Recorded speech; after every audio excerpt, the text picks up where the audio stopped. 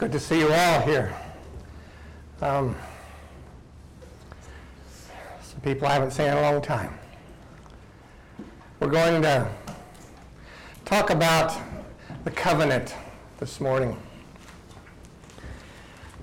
There's a lot of wickedness in the world today, but the book of Genesis talks about a time when there was so much wickedness in the world that it says it was only evil in man's heart continually. And it was so bad that God was sorry that he created man. And he was going to wipe us off the face of the earth. But he found one righteous man named Noah. And Noah found grace in the eyes of the Lord. And so God made a covenant with Noah. And this is the first time this word is used. And in Genesis chapter 6 and verse 18, it says, "But I will establish my covenant with you," God says. "And you shall go into the ark, you and your sons, your wife, and your sons and wives with you." And when God flooded the earth and killed everyone in it, Noah and his family were spared.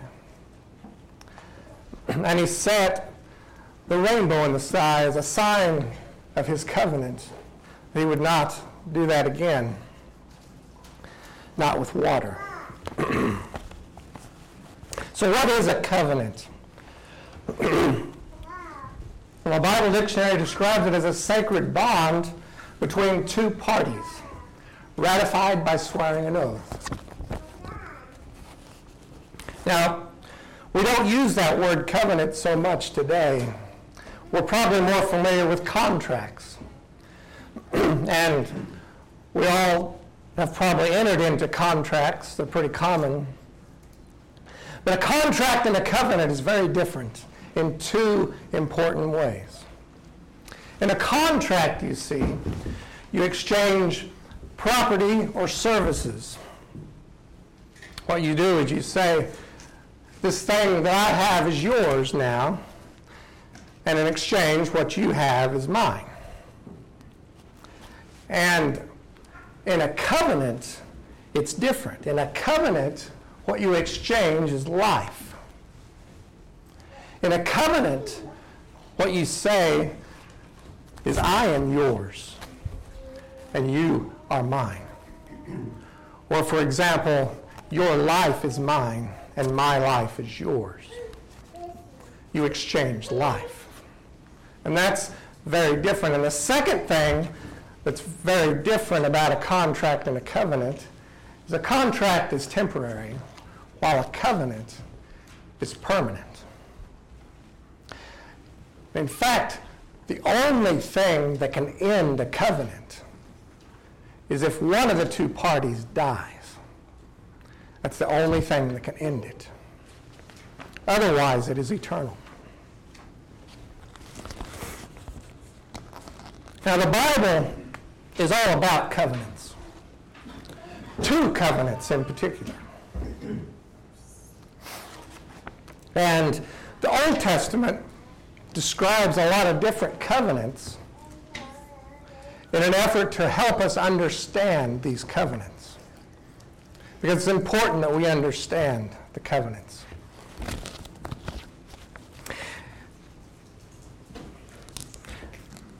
And it's also important that we understand how important it is to God that we keep covenants. The covenants have to be kept. In Genesis chapter 15, God made a covenant with Abraham and his descendants. And God promised to make Abraham and his descendants a great nation, that he'll have a multitude of descendants. And in exchange, Abraham and his descendants was to serve God. God would be their God, and they would be his people. And that was the exchange. He would give them life, and they would give their lives to him. Life for life, you see.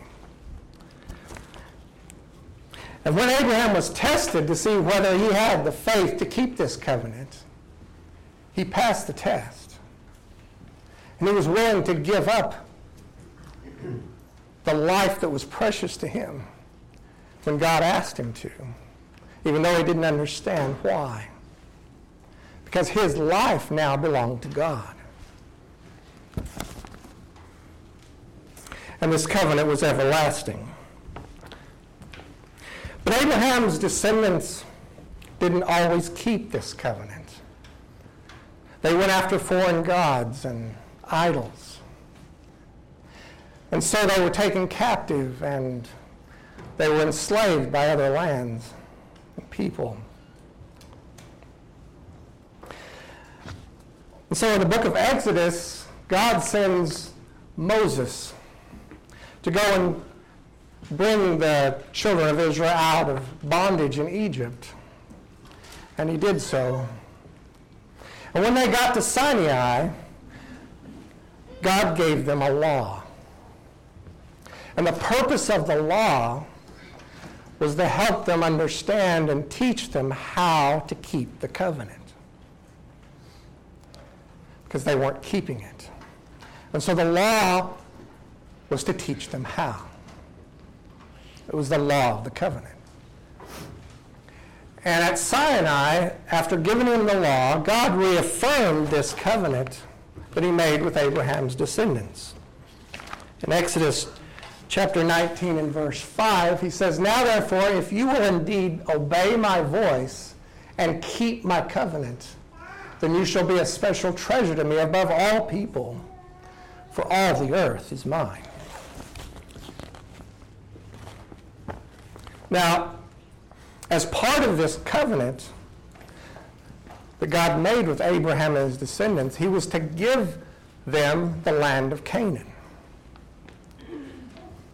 And after Sinai, God was giving him the land of Canaan, and he did. He gave it to them. All they had to do was go in and take it. But the people were afraid and wouldn't go in.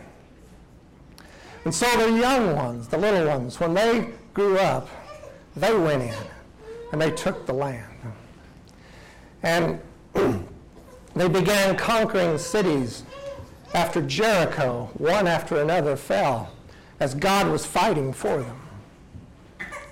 And so the kingdoms of Canaan got together and decided maybe if we work together and combine our armies, we could defeat the armies of the Lord.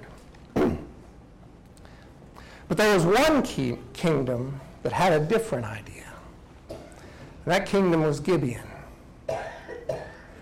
And Gibeon came up with a plan. They got a bunch of men and dressed them up as ambassadors.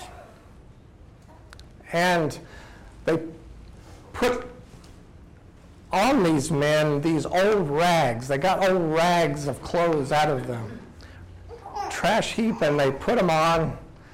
And they had got sandals that had patches on them, on their feet.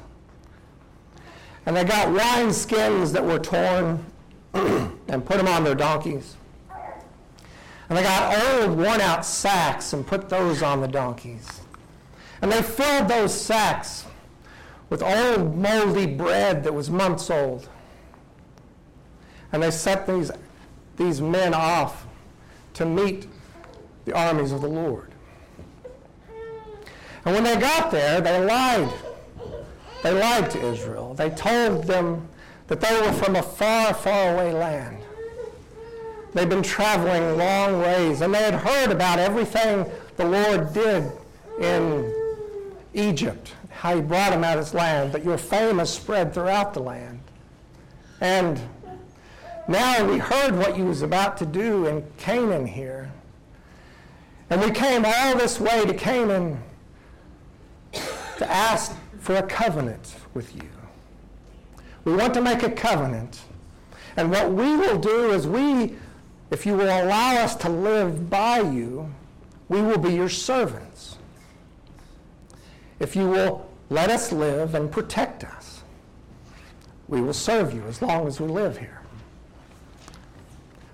Well, the Israelites were suspicious at first, but when they opened their sacks and saw the old moldy bread, they thought, well, obviously they've traveled a long ways for that bread to be moldy. So they believed them. And they agreed to this covenant. Well, 3 days later, they find out that they were tricked. They find out that these people weren't from far away. These people were from right up ahead. One of the cities God had commanded them to destroy because they were wicked people. But they couldn't destroy them now because they had made a covenant with them. And so they agreed not to attack them. Not only that, when all the other kingdoms found out about this covenant they had made, they all turned on Gibeon and was going to destroy them. Israel had to go in and protect them because it was a covenant. It was life for life. And they couldn't break it. You see, God always keeps his covenants, and he expects his people to keep their covenant as well. But God's people didn't always keep their covenants. After they took out and occupied Canaan, the Israelites were led by a series of judges. And for generations and generations, judges ruled Israel. But then the people demanded a king like the other nations had. And God warned them that their king would be a warlike person, and he would get them in endless wars, and they would die fighting for him. They wanted a king anyway, so Saul became their first king. And just as God said, Saul ended up being a warlike man. And in his thirst for power and blood, he even attacked the Gibeonites. The Gibeonites, who, by the way, after all these generations, were still serving the Israelites. They had kept the covenant. But Saul didn't. Well, after Saul dies, David becomes king. And there's a great famine on the land of Israel. After 3 years of famine, David is pleading with God, asking him why he is punishing them like this. And you know what God said? He said it's because Saul killed some of the Gibeonites. Saul attacked Gibeon, that's why. And so David went and called the elders of Gibeon and pleaded with them, asking them, what can we give you to make this right? And the Gibeonites said, no amount of money will satisfy us. And David pleaded and said, I will give you anything. Anything you ask, just tell me, I'll give it to you. And they said, give us the lives of 7 descendants of Saul, who we will hang before the Lord. Only then will we be satisfied. And David agreed. So David went out and started rounding up the descendants of Saul. And he came to one young man named Mephibosheth. And he didn't harm Mephibosheth, but he protected him. And the reason was because of a covenant that David had made with his father, Jonathan, when they were young. See, Saul wanted to kill David, and he tried several times to kill him, but Jonathan protected him because of this covenant they had made. Their covenant said that Jonathan would protect the life of David if David, when he became king, would protect his family. And that was the covenant. It was life for life. And so David always protected Mephibosheth his whole life because of a covenant he had made with his father before he was even born.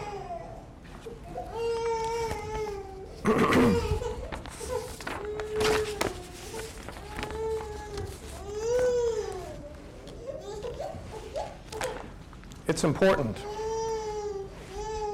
It's really important that you understand the covenant. How important the covenant is to God. And how God will never break his covenant.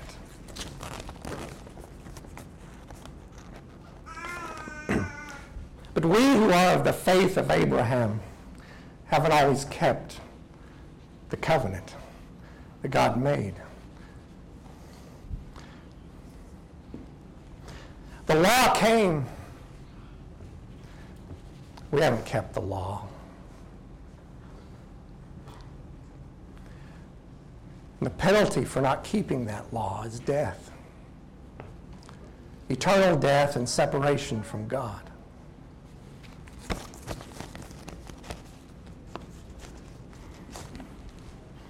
But our hope today is in a new covenant. A covenant that God made with his Son. God said if you would die for these people, all those who call on your name, all those who believe in you, I'll save them. I'll give them life if you will die for them. Life for life. John 6:47 said, "Most assuredly I say to you, who believes in me has everlasting life." Luke 12:8 says, "Also I say to you, whoever confesses me before men, him the Son of Man will also confess before the angels of God." Mark 16:16 says, "He who believes and is baptized will be saved." Do you believe this? Do you believe in the covenant?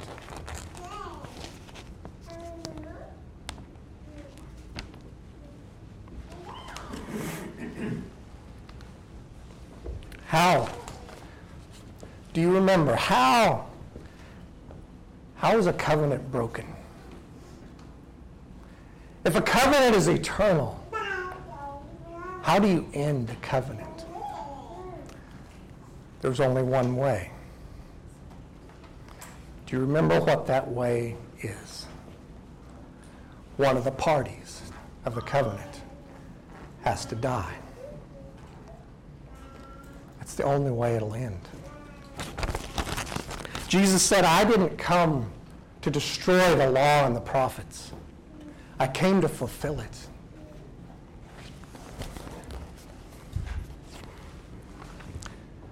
Brethren, we don't serve Jesus in order to fulfill a covenant with God.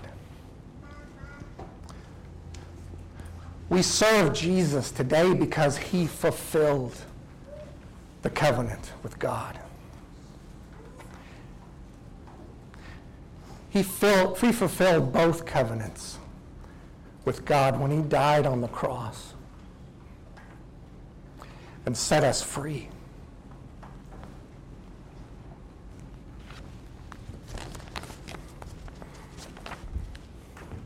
And so we honor him today.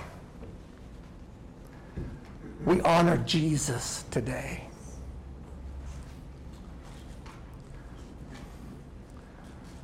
We praise him. And we worship him. Because he gave his life to set us free.